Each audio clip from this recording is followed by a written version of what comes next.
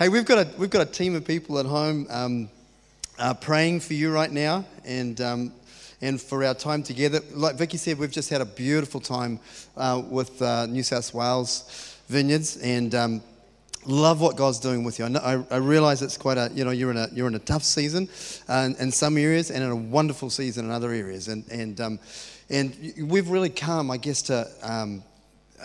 We always regard these things. I think there's a verse in Romans 1 that talks about where Paul said, I long to be with you. I think it's, is it 118 or something?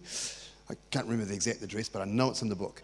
And says that, I'm longing to be with you that I might impart some kind of spiritual gift and that we might both be encouraged by each other's faith, and so we expect that that's the exchange that we're going to have while we're here with you. So it is absolutely delightful. Like Vicky said, we've got some very long-term relationships here, and we just, so looking forward to what God's going to do. We've brought, we're going to, you'll get to meet Dan and Gab a bit more tomorrow, but Dan and Gab are wonderful friends of ours. They're a young couple who are planting a brand new church in central Auckland.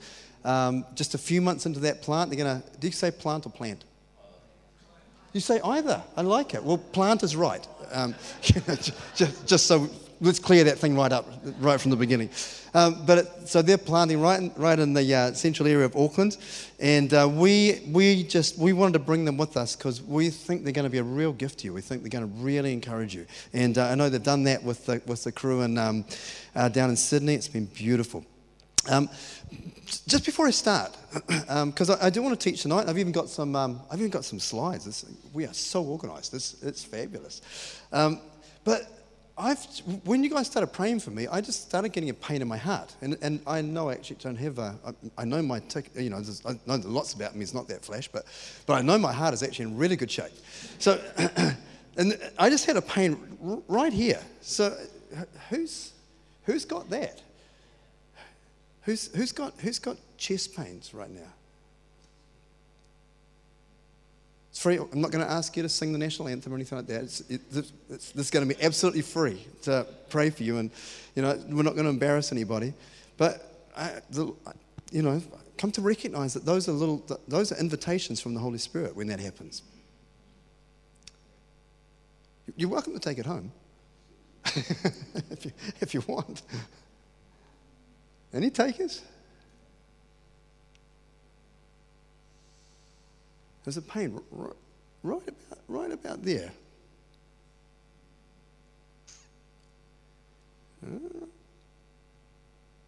Well, I'll carry on. That's all right. I'm sure God's going to do some beautiful things amongst us. Our expectation is that we want to come really to encourage, that there'll be this real sense of encouragement. And we thought we'd just share a little bit about what's been happening in New Zealand with your cousins just across the water. And we're in a really beautiful season right now. We're 20 years old, the same as you guys are. We were released in 1995. How many of you were at the Churchlands event? Right back there in 1995. So a few of us were there. And haven't we tracked some amazing, we've been on some wonderful heights, and we've plumbed some interesting depths, and it's been a grand ride. I don't know, it's just been absolutely marvellous what God's done with us all. And so we're celebrating in October when we bring all our churches together. The beginning of October, we're going to celebrate 20 years of vineyard ministry in New Zealand, and we're a little bit older than that because we started as a church in 1989. Vicky and I gathered together, some people in our lounge room, and we were just worn out with church life. We were in our second church plant in a different movement, and it was actually a tremendously successful church plant. We were seeing a lot of people becoming Christians that had absolutely no Christian background at all. We were seeing signs and wonders happening in that place. We'd built a building, and we'd outgrown that, and we'd actually bought more land and moved the building up onto that land so we could expand it. And it was an incredible season, but in the midst of that, we were dying. We were just like this. Surely it's just not all about our effort. Surely it's not how hard we work. And And we in the end we encountered the vineyard in '86 when John Wimber and his team came, and I think did they come to Brisbane straight after that? Was it the following year they came? 87. Yeah. So we went to that conference, and I know a bunch of you kind of had experiences when they came to Australia, the same kind of thing. But I went there. Vicky was I think we just had our son. So we've got three adult children who are all married, and they've just presented us with a grandchild. So it's actually a miracle that we're even here, because we really don't want to leave home. We just want to play with him all day. But here we are. It's how much we love you. But so I went down to this conference. I was seriously applying for jobs. I'm like, this is killing me, And we were at that. I was at that conference, and I just realized I've just met my family. I've met my tribe. I love the whole family. I love the whole church, as I know that you do. But in that evening, in that conference, it was like I've come home, and I know a lot of people have kind of had that same kind of experience. I bet you there's a bunch of you that have had that when you walked in here to Pine Rivers. When you're are you Brisbane West? Yeah, Brisbane West. Same thing. We hear that when people walk into our churches. Into the gathering, they kind of go. It just feels like coming home, and there's that beautiful thing that takes place. And so we, after a couple of years, we kind of realized, we're made for something different. So we left, and we began this little church that started in our home, and we went through a time of just remarkable expansion. We grew from that little group in our lounge room. In 5 years, we grew to 10 churches. We planted the first church. It just spilled out of our lounge room, and it took off. And then churches started getting planted out of it. In our first decade, we grew from one church to 25 churches in New Zealand. Which if you know how big New Zealand is, that's pretty much the entire country. But it was a pretty remarkable time for us. And then we entered the second decade of our time together, and we experienced a different kind of growth, and we grew from 25 to 15. And we went through this difficult season. People were wearing out. People were discouraged. Stuff was happening. People were doing what people do, and we went into this decline. And then at the anniversary of our next decade, we kind of realized, if we don't do something, if we don't inquire of the Lord what's going on, and listen to what He's saying, and do what He's saying, then we'll actually just become just a handful of churches. And I actually think that in the vineyard, we've got a beautiful jewel. We've got this incredible treasure. We often kind of say that, and I'm sure it works the same over here, but in New Zealand, we think that we think that vineyard churches really kind of, it's like we've done our very best to take away every cultural barrier that we possibly can, so that people can come and encounter God, without having to kind of go through any kind of cultural barriers, theological barriers. It's just the barrier of faith. That people just have to meet Jesus, and step into that. So, and we think that Vineyard is beautifully placed. Our values, the things that He's put into our hearts, they're just beautifully placed. And it's the same here in Australia. That Vineyard churches are really kind of open the door for Aussies. I think there's something about what we do and how we do it that really appeals to people that kind of go, I can play. We have all these kind of sayings of everybody gets to play. And it's such a beautiful thing that we invite people into that. And So what we want to do, the team of us, we've got 4 sessions between tonight and tomorrow night, and what we'd love to do is just share one of the things. It's a kind of it's an overall kind of picture, but we'd love to share that with you because it's really helped us as a movement, kick into what we've sensed God's doing, and we've just begun to see in our next generation. Dan and Gab are just one of several young couples like this who are planting churches through our country, and we're just seeing life just beginning to spring up. It's a beautiful season that we're in. We want to talk to you about 2 things over this time. We want to talk about kingdom expansion, and we want to talk about building community. These 2 things that we hold in tension. Now, we're the Vineyard, and we know what it's like to hold truths in tension. We're used to grappling with this thing of holding 2 seemingly opposing truths in tension. Community should be further over, but I can't do that.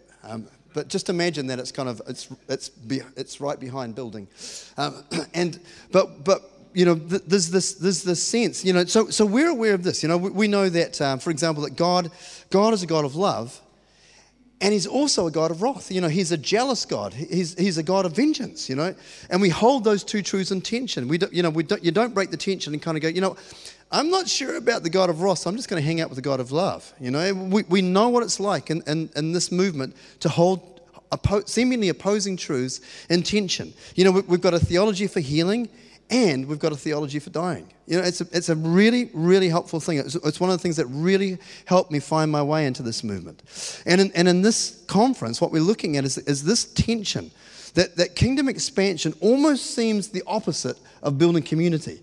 That we're going out and we're trying to reach lost people, and we're trying to see the activity of the kingdom outside of these walls, outside of the community when we gather together, and then there's this almost opposite thing of, no, we need to be together. We need to create these beautiful, attractive communities of love and hope and faith where people come in and they encounter the presence of God and they have that kind of experience of, I'm coming home. I'm coming home to the Father. I've found my way home.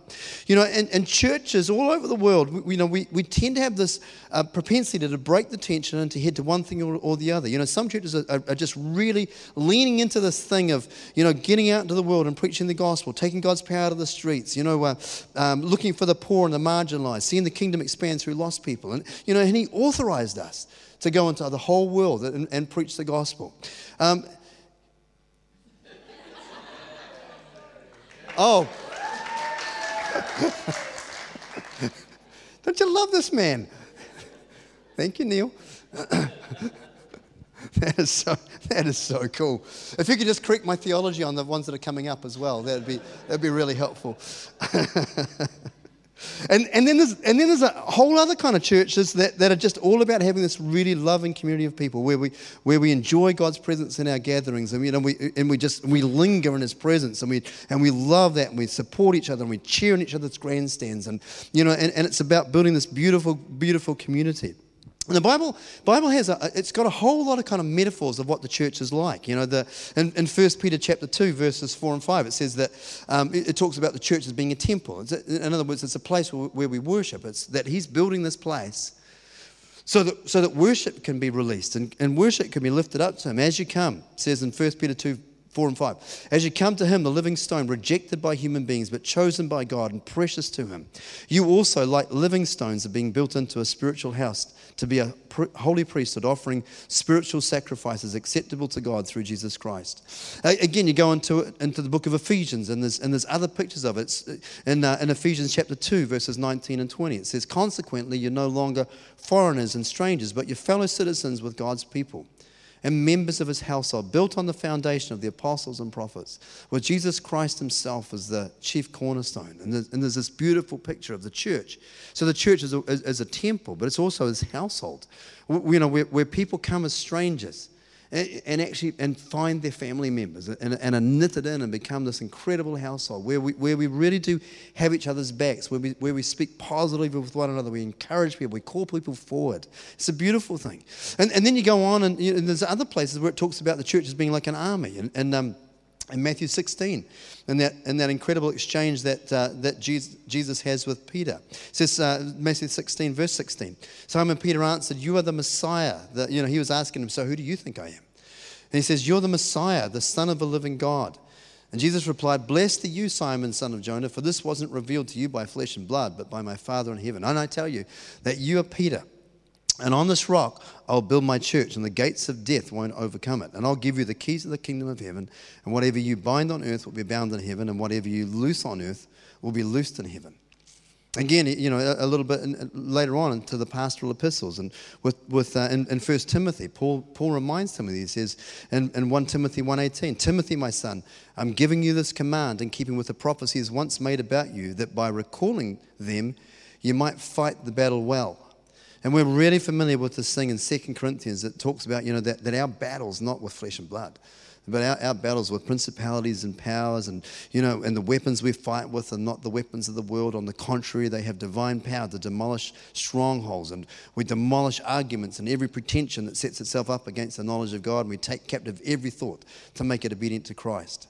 And so, there's these multiple pictures of what the church is. And the tendency is that we tend to land on one or land on the other. But God's invitation for us is to actually hold these things in tension. Everything within us kind of goes like, we're going to be this kind of church. But I don't think he gives us that luxury. I think it's even this kind of this thing between the power and the presence. But wherever his presence is, his power is there, and wherever his power is, his presence comes with it. It's like he can't do one without the other. Now, my years of being in the church and living in the kind of the wide Christian circles. So much is made of this thing of balance. People are kind of going like, you need to be balanced. And when we get off balance, people kind of, you're a little off balance there, if you want to come back in, which really usually just means you just want to settle down, and kind of don't make the rest of us feel so uncomfortable. And Jesus said this, and this is Eugene Peterson's paraphrase of this verse in Matthew 11. Verses 28 through 30. I think, sometimes in the message, I'm more confused by what he says than others. But this verse, I think he absolutely nails it. Are you tired, worn out, burned out on religion? Come to me, get away with me, and you'll recover your life. I'll show you how to take a real rest. Walk with me and work with me. Watch how I do it and learn the unforced rhythms of grace. And I want to talk, this is what we're going to do over this period of time. We're going to look at these unforced rhythms of grace. What does it mean? And he says, I won't lay anything heavy or ill-fitting on you. Keep company with me and you'll learn to live freely and lightly. And so, it seems like God's really clear that he's not saying pursue balance. See what, I know this is kind of a bit goofy, but if I stand here like this, I am perfectly balanced. And what you'll notice immediately is I'm going nowhere. When you're perfectly at balance, when you're in that place of homeostasis, you are going nowhere. It's comfortable, but you're actually not making any progress. And it seems like he wants to teach us these unforced rhythms of grace. We've watched our little grandson learn to walk. And when you watch children learn to walk, it's a miracle any of us survive. That you bounce off any piece of sharp furniture that there is. It's just this terrifying thing. It's stumble and crash and bounce off things. You can't. It's wonderful that we don't remember anything, before the age of 2, I think. Otherwise, we'd be completely traumatized. We'd be afraid to leave the house. But children, within just a few months. I mean, our little grandson, Vinny, is just, he's running, he's charging around the place. And it's just happened so quickly. I had the experience, and I know some of you are familiar with my story, but when I was 40, I went and visited a chiropractor. I'd hurt my neck playing rugby. Actually, who's got the rugby world cup? Oh no, sorry. Sorry. But I hurt my neck playing rugby as a kid, and it was starting to hurt a little bit. So I went to I'd never been to a chiropractor before, and on my third treatment, he gave me a little gift. What he did is he actually put an internal tear in an artery in my neck through the treatment that I received, and a clot formed on that little fissure in the artery. And 6 days later, the clot broke off and lodged in my brainstem and caused a reasonably substantial stroke. And so as a 40-year-old, I lost all the power on my right side. I couldn't move my right side. And my left side, I lost pain and temperature sensation. So I kind of had this really cool double whammy thing that took place. And I kind of jokingly say to people, losing pain and temperature is quite good because you can iron your shirts while you're wearing them. But just kidding. But so I found myself as a 40-year-old man in hospital, and the physiotherapist coming to visit me. First of all, I sat up on the side of the bed, and I'm kind of like, this is not a good idea. Well, first of all, when the ambulance came, they kind of said, I was at my parents' house at the time, and they said, we want you to walk down the stairs. I'm like, you don't understand. I actually can't move. And they're like, come on, you're just being a little boy. Come on. I'm like, honestly, I can't move. They sat me up, and I just went, oh yeah, we need to strap you into the stretcher. And so in the hospital, after they kind of figured out what had taken place, not to make a long story too long, but when I first went into the emergency room, they trundled me off and got a CAT scan. And they kind of said, we've kind of imaged your head, and there's nothing there. And I'm like, and that's meant to comfort me. It was a beautiful moment. But what they meant, my brother had a brain tumor, and it's kind of like, I hope it's not that. So it took a few days for them to kind of figure out what had taken place, and then they were kind of like, I was actually in a lot better shape back then, and they were kind of like, it looks like you've had a stroke, but we can't figure out why you would have had it. And we kind of went back through the week, and then they finally tracked it down to that was what it was. When they did some more imaging, they kind of saw, that's where it took place, and. But then they began to do this physiotherapy with me. And I remember the first session, the physiotherapist came out to my bed and they kind of said, okay, well, move your toe. And I'm going, lady, I'm trying with all my mind and all my will to move my toe, but nothing's happening. And so I went through this rehabilitation process of learning to walk. It was like my computer disk had been wiped. And any thought of how to move this side of my body had gone. But the incredible thing was that they every time the different physiotherapists kind of logged in a movement, so I moved my toe, and immediately they did that, I could repeat it. And I learned, as a 40-year-old, I learned every movement. And I learned, so within 2 weeks, I was able to walk like a Gumby. And I've got to be honest, I still actually feel that when I run these days, it feels like I'm kind of, people tell me that that's not what it looks like, but honestly, that's what it feels like inside. It feels so weird. But I learnt to walk again, and it's been a really helpful thing for me, because what walking is.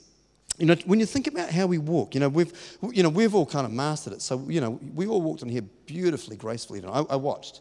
And we just glided in, took our seats. It was a magnificent performance. And but in reality, walking is this: you throw yourself off balance far enough to the point that if you don't move your leg out, you will face plant. And then if you want to make more progress, you throw yourself off balance on the opposite direction, and before you know it, you're starting to move. And what walking is simply controlled lurching that over a period of time we've formed into this graceful movement. But it really is just this kind of lurch to the right, lurch to the left, lurch to the right, lurch to the left, and when you kind of think about it, it's the weirdest thing, isn't it? We are, if you're going to make any kind of progress, you are actually majorly out of balance and in mortal danger at any moment. That's what it's like, and that's what we're talking about over this. These are the unforced rhythms of grace that we're going to lurch out into this thing of kingdom expansion. But we can't stay there. Then we've got to take the next step, and we lurch ourselves into this thing of building community. Kingdom community, and then we lurch again, and it's this incredible walk. Another really beautiful picture. If that one doesn't kind of help, there's another beautiful picture in the book of Nehemiah, where there's this beautiful picture of the sword and the trowel. And I know we're really familiar with that story, but it says in Nehemiah 4. 15 through 17, when our enemies heard that we were aware of their plot and that God had frustrated it, we all returned to the wall, each to his own work. And from that day on, half of my men did the work, while the other half were equipped with spears, shields, bows, and armor. And the officers posted themselves behind all the people of Judah who were building the wall. Those who carried materials did their work with one hand and held a weapon in the other. And I think it's just, again, it's this beautiful picture of the unforced rhythms of grace, that we lurch towards building community, and we lurch towards kingdom expansion, and we don't have the luxury of just doing one or the other. We actually have to do both of these things. Now, when you think about what the kingdom is, and tonight I want to lean much more into this thing of kingdom expansion. That we are, again, you're vineyard people, and you know what the vineyard, you know what the kingdom is about. But it's the benevolent rule of God. It's that place where the presence of God is welcomed. Where his rule is welcomed and experienced. And we're really aware that as vineyard people, we hold two seeming opposites in tension. That the kingdom is here, The kingdom is now. And you read verses like Matthew 9:35. Jesus went through all the towns and villages, teaching in their synagogues, proclaiming the good news of the kingdom, healing every disease and sickness. And it's kingdom now. It's all right here. It's all available. And yet there's an equal number of verses in the scripture that talk about the kingdom not yet. In Hebrews chapter 2, verse 8, that God put everything under their feet, and then putting everything under them, God left nothing that's not subject to them. And then there's this beautiful statement that says, yet at present, we don't see everything subject to them. And we're people who live with this incredible tension of the kingdom is now, but it's not yet. That it's here, but it's yet to come.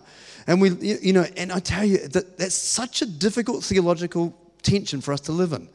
That everything within us wants to go, it's just so much easier to do one or the other. Can't we just be kingdom now? Can't we just have it where, every prayer gets answered instantly? Or then some people get so discouraged that they're kind of like, I am so discouraged about praying for sick people that, I just can't live with that tension, and I'm going to go to kingdom not yet. That it's just too hard to keep. I've seen too many of my friends get sick and die. I've seen too many bad situations, and I want to cut that thing loose. I don't want to live with that tension. And yet again, God doesn't give us that. He doesn't give us that privilege. And we know that we're living in the presence of the future. That the kingdom is an invitation. That the kingdom is an invasion. That the kingdom is a feast. That we sit down at this table in the presence of our enemies. But our enemies are looking right over us. When you read Psalm 23, what a magnificent psalm. That he prepares a banquet for me. Not in a nice place. Under the nose of the enemy. It's amazing what he does. Now, again, let me just give you one more. I guess tonight I want to kind of throw a bunch of things there. Some of them I'm sure are going to remind you. Some of them I hope, will just kind of make us go, interesting. But the reality is this, that we understand that the way that salvation works is this, that we're not asking God to join us. Sometimes our language, I don't think, is that helpful. When we talk about asking Jesus into our life. And it's true, but it's actually not the most helpful way of explaining it. It's actually that we join Jesus. That what we're saying is we enter into his life, that we join him and what he's doing, that the Lord is on the move. He's on the move in Queensland, that he has magnificent plans for this beautiful state of yours, and he has magnificent plans for this great nation of yours, that he's on the move, and he's inviting us to join his story that began millennia ago. And will continue on, whether we're, when we go to bed tonight and our eyes close and we drift off, the Father is going to be at work even while we sleep. He's going to be preparing people's hearts for that kingdom encounter. And so we join him in his work. And we're looking for the breaking in of the kingdom. And we know that heaven will continue to break into this age until it does so permanently and completely. And we long for that. And the job of the church is to continually confront the works of Satan. Where there's sin, where there's sickness, when there's brokenness, when there's injustice, when there's poverty and marginalization. We get to join him in what he does. And he's always against that stuff. And we're familiar with these scriptures in John 5 where it says, very truly I tell you, the Son can do nothing by himself. But he can only do what he sees the Father doing. And what's the Father doing? The Father is actively working against those things. That is pushing back those things. That where he sees sin, that he's pushing against that to turn it around. And the kingdom is on the move. See, it's important for us, again, to remember this, that it's God that makes things happen, not us. That we partner with him. We get caught up in what he does, or he passes us by, and we kind of watch it with a wistful look, and kind of go, I wish I could play. I wish I could be involved in this thing. It looks amazing. And Jesus said, a little bit earlier in that, John 5:17, he says, my Father is always at his work, even to this very day, and I too am working.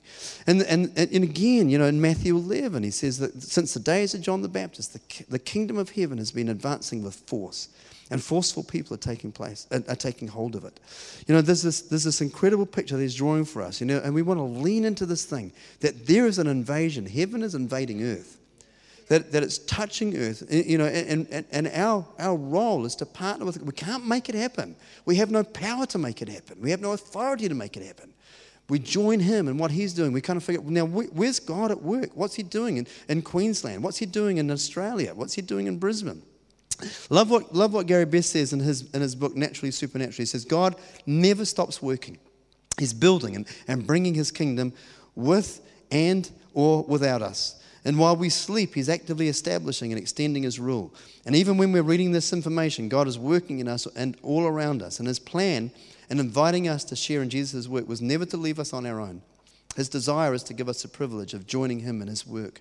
Now, I want to give you a couple of pictures that have actually been really helpful for me to kind of to help me kind of figure out what should I do with my life.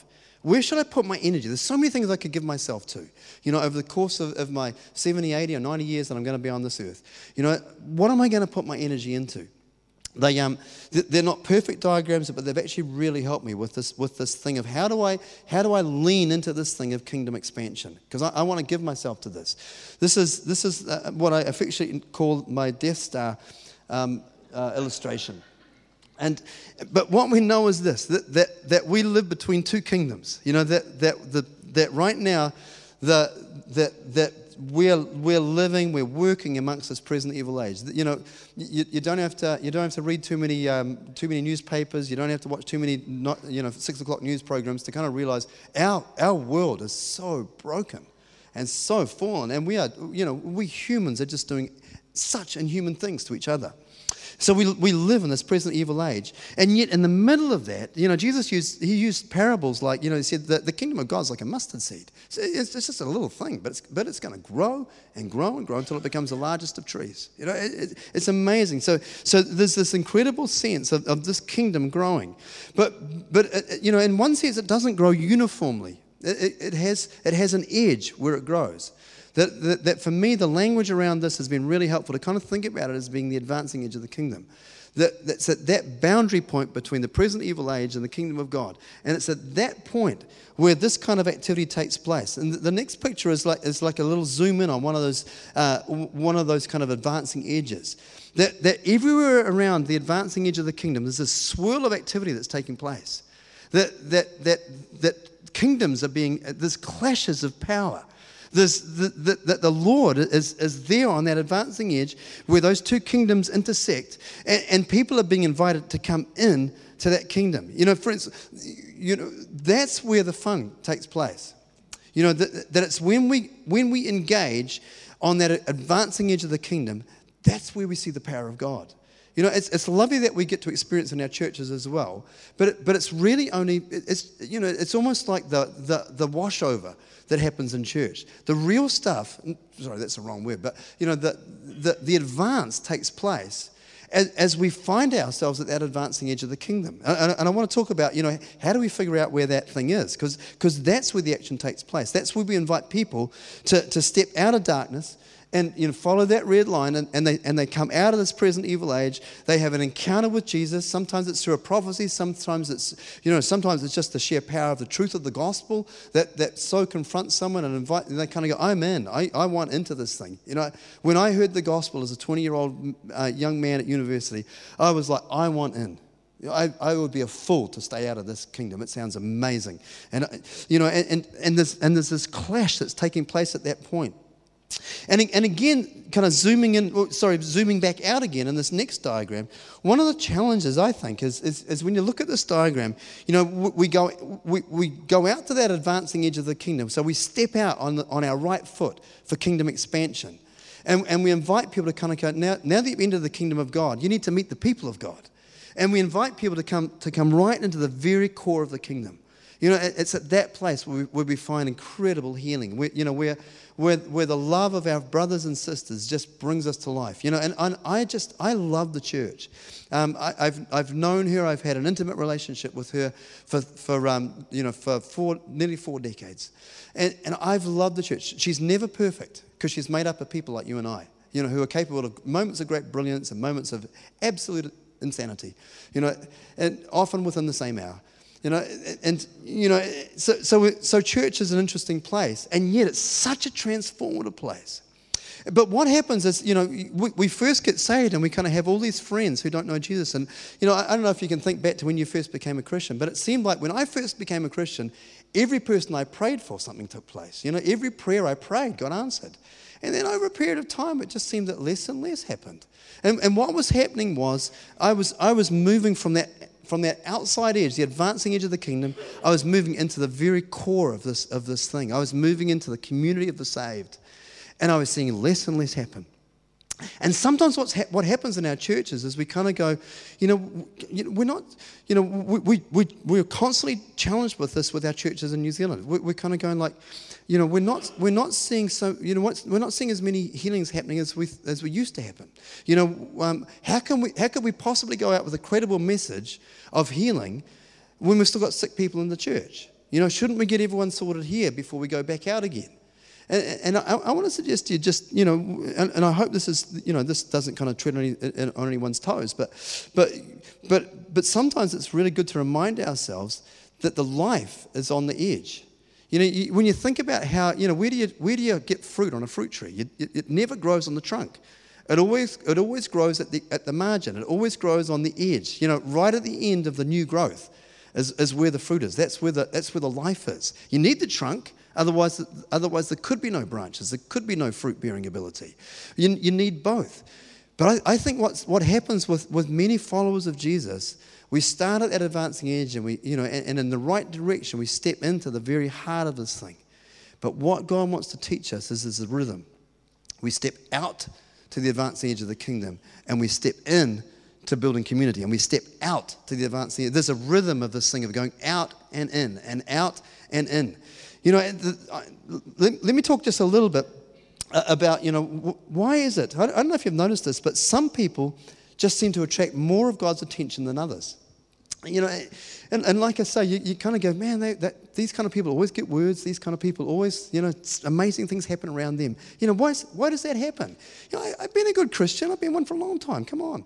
Why aren't I? Why is it that some people see more of God's activity and power than others? And you go back to to when Jesus began to step out in his ministry in Luke chapter 4, verse 18, he says, the Spirit of the Lord is on me. He stood up and he unrolled the scroll and he read this. It says, the Spirit of the Lord is on me because he has anointed me to proclaim good news to the poor.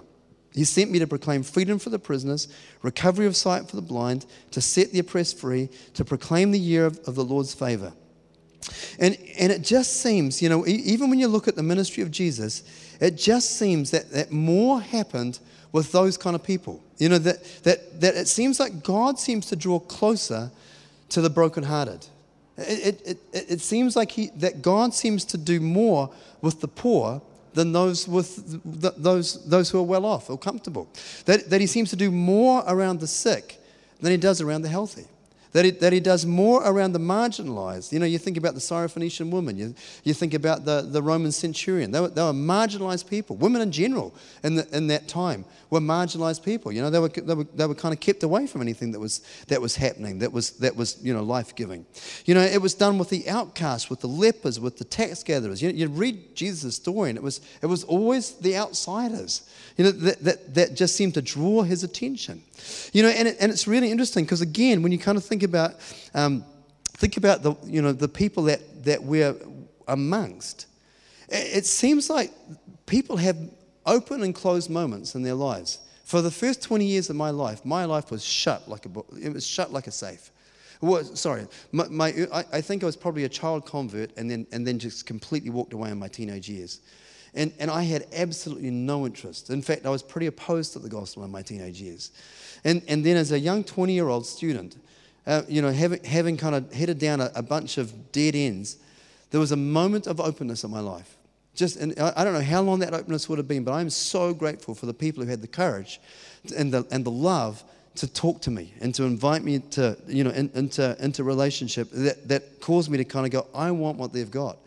And if Jesus is what they've got, I want that, And it was. But we have moments when we're really open, and then you think about the people that you've been praying for, that you love, that you're kind of going like, God, when will I ever respond? And it's looking for moments of openness in a person's life. If you want to put the next picture up, I tend to think about life like this: that it's like a motorway, and you have off ramps and you have on ramps. And those moments, those off ramps and on ramps are like moments of transition. Sometimes they're, a lot of people make commitments to Christ. Most people make a commitment to Christ between 4 and 14. Uh, and but the reality is this: that sometimes people who have made a profound, and chosen Jesus as a child, go to high school and lose their faith.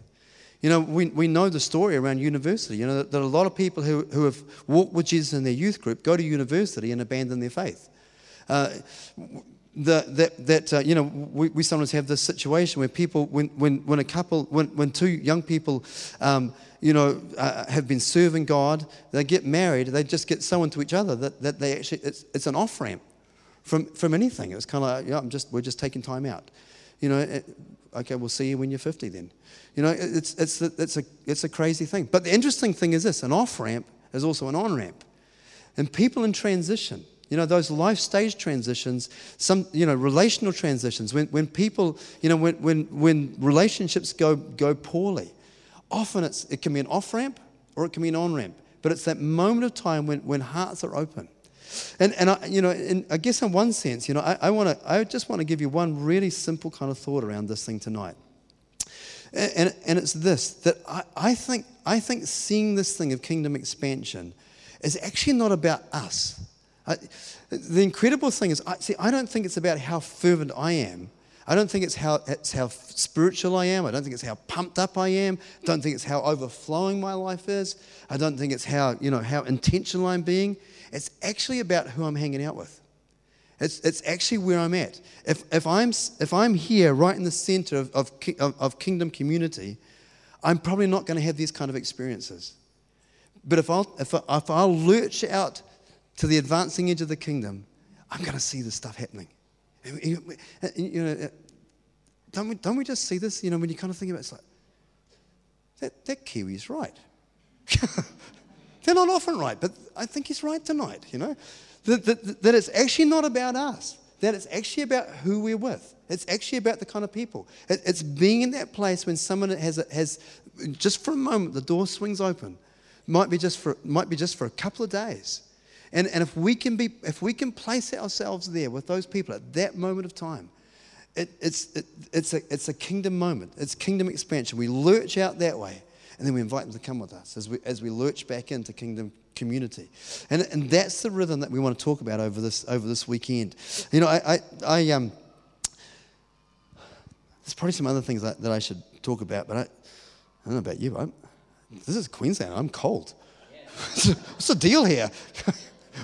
We came here expecting that it was going to be warm. I'm bitterly disappointed. We've just frozen in Sydney. We're New Zealanders. We're used to this stuff, but where's the heaters? Come on. All right. Summer's on the way. That's so true. So tonight it's this thing of, God, would you show us?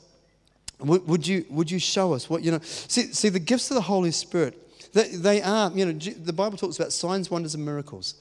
Miracles are these miraculous things. It's the intervention of the supernatural into the natural. Wonders are designed to make people wonder, and signs are meant to point people to something.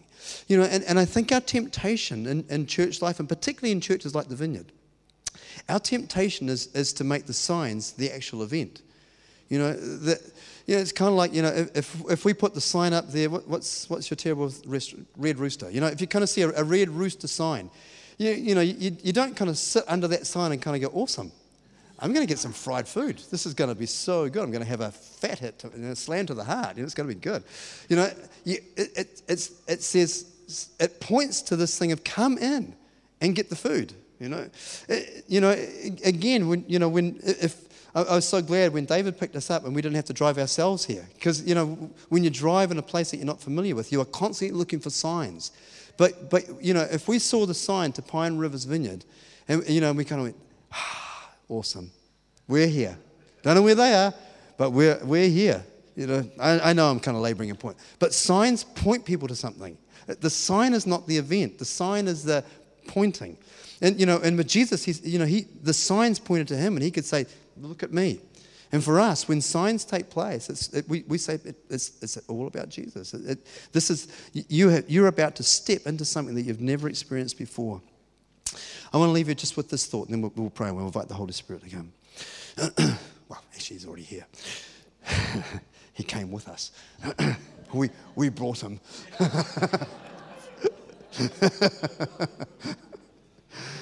But see, love and compassion take us to the advancing edge of the kingdom. It's that takes us there. That's the fuel. When we come together like this, we get fueled. And so, we invite God to touch our lives in such a way that we kind of go, I've got too much for myself. And that love and compassion takes us to the edge of the kingdom, to that advancing edge. And what the gifts of the Spirit do is they give us something to do when we get to the edge of the kingdom. And it's this beautiful rhythm of, it's this stepping right and stepping left and stepping right and stepping left. It's, God wants rhythm. He wants process. He wants progress. He wants momentum. We talk about the vineyard as being a movement. And when a movement loses movement, it ceases to be a movement. Profound stuff, I know. But we have to be a people that are stepping to kingdom expansion and lurching to building community and lurching to kingdom expansion. We're actually making progress when we're doing that. And we can feel like this is just way too overwhelming for me. And yet, he's the one. We get caught up in his story. And I tell you, he's right here in the center of kingdom community. And he is so present at that advancing edge of the kingdom. And I've got to share with you one thing. I'm not sure if it's like this in Australia, but in New Zealand, we have a lot of bored Christians. We have a lot of people who kind of think about how great it used to be, and it's that old thing. It's that old thing. I'm an old tacker these days, and there's a saying that's kind of like the older you get, the better it was, and we can be so caught up in nostalgia. We can be so caught up in what used to be and old stories. And I don't know about you, but I want fresh stories. I want now stories. I want today's stories. And it's going to require us to lurch. It's going to require us to kind of go, I just can't live on what used to be. Because we talk about ourselves as being a centered set. And sometimes we're pretty stoked with that because we're like, yeah, we're a centered set. We're centered on Jesus. But this Jesus that we're centered on is on the move. And one day he's right there with the poor. He's right there with the marginal. He's right there with the brokenhearted. He's right there with the divorcee. He's right there with the person facing the cancer diagnosis. That's where, and he's saying, come on, follow me. Follow me, lurch into that and see what God might do. See if he'll give a prophecy there. It's lovely that we can practice with each other. And it's a really important thing. Tomorrow we're going to lean a bit more into this thing of building kingdom community. But it's so important for us to lurch into where the king is, and he's in some of the ugliest places. He's in some of the most painful, uncomfortable places, and yet that's where the fruit is. And I don't know about you, but it's been really helpful for us to kind of say to people who are bored in their Christianity, say, it's not that Christianity is boring. It's actually, I gotta tell you, it's you that's boring. You stop lurching, you've become balanced. No wonder you're bored out of your brain. No wonder you want to check out a church. Gosh, you're not walking anymore. And it's this invitation, and one of the things that we do in a gathering like this is we give each other pushes. It's that loving push to kind of go and lurch out to that kingdom periphery. Hey, let's stand.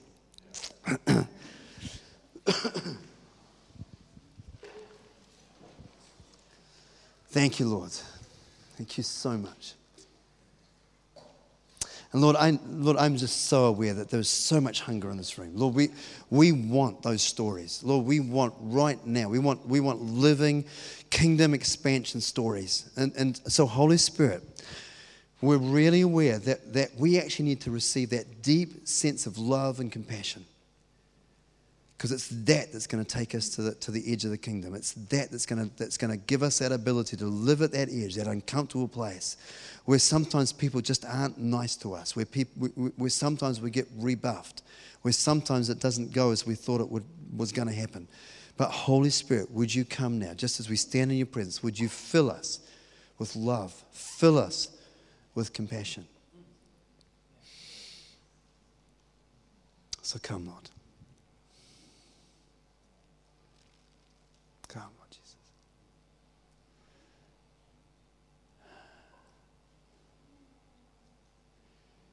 Jesus. Just welcome him. I know that you're a people that love the Holy Spirit. You love his activity. You love his presence.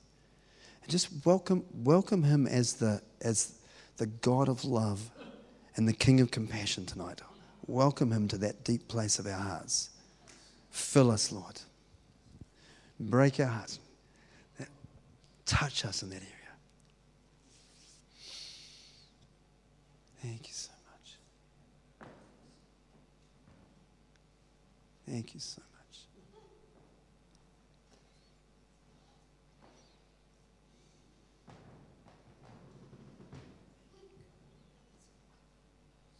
Fill us again, Lord. Would you, Lord, by your Spirit, would you lurch us? Would you push us off balance for the advancing edge of the kingdom? Would you lean us into that? I pray right now, all around this room here, that you would put situations, that you'd put people that we're actually already in relationship with, who are at one of those transition points. Would you bring their faces, their situations before us? Make us aware of it, Lord. Thank you, Father. Thank you, Father.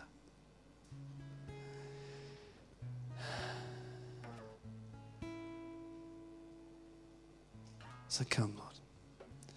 And just as those faces and names and situations, the things, and my sense is this, I think it's this for some of us, and there is absolutely no sense of condemnation in this, but I think he's nudged us about some of these situations before, and tonight he's reminding us, saying, yeah, go on, it's still there, that could still happen, that edge is still there. So come, Father. And would you send these churches? Would you send us into that advancing edge of the kingdom? Would you give us the courage? Would you give us the love? Would you give us just the energy, Lord, in the busyness of our lives? Would you send us to the lost and to the broken, to the sick, to the ugly situations in our city? Would you send us, Jesus? Thank you that you are bread that runs to the hungry. Thank you that you're water that runs to the thirsty. And may we be caught up in that story tonight. May we catch that tonight, I pray.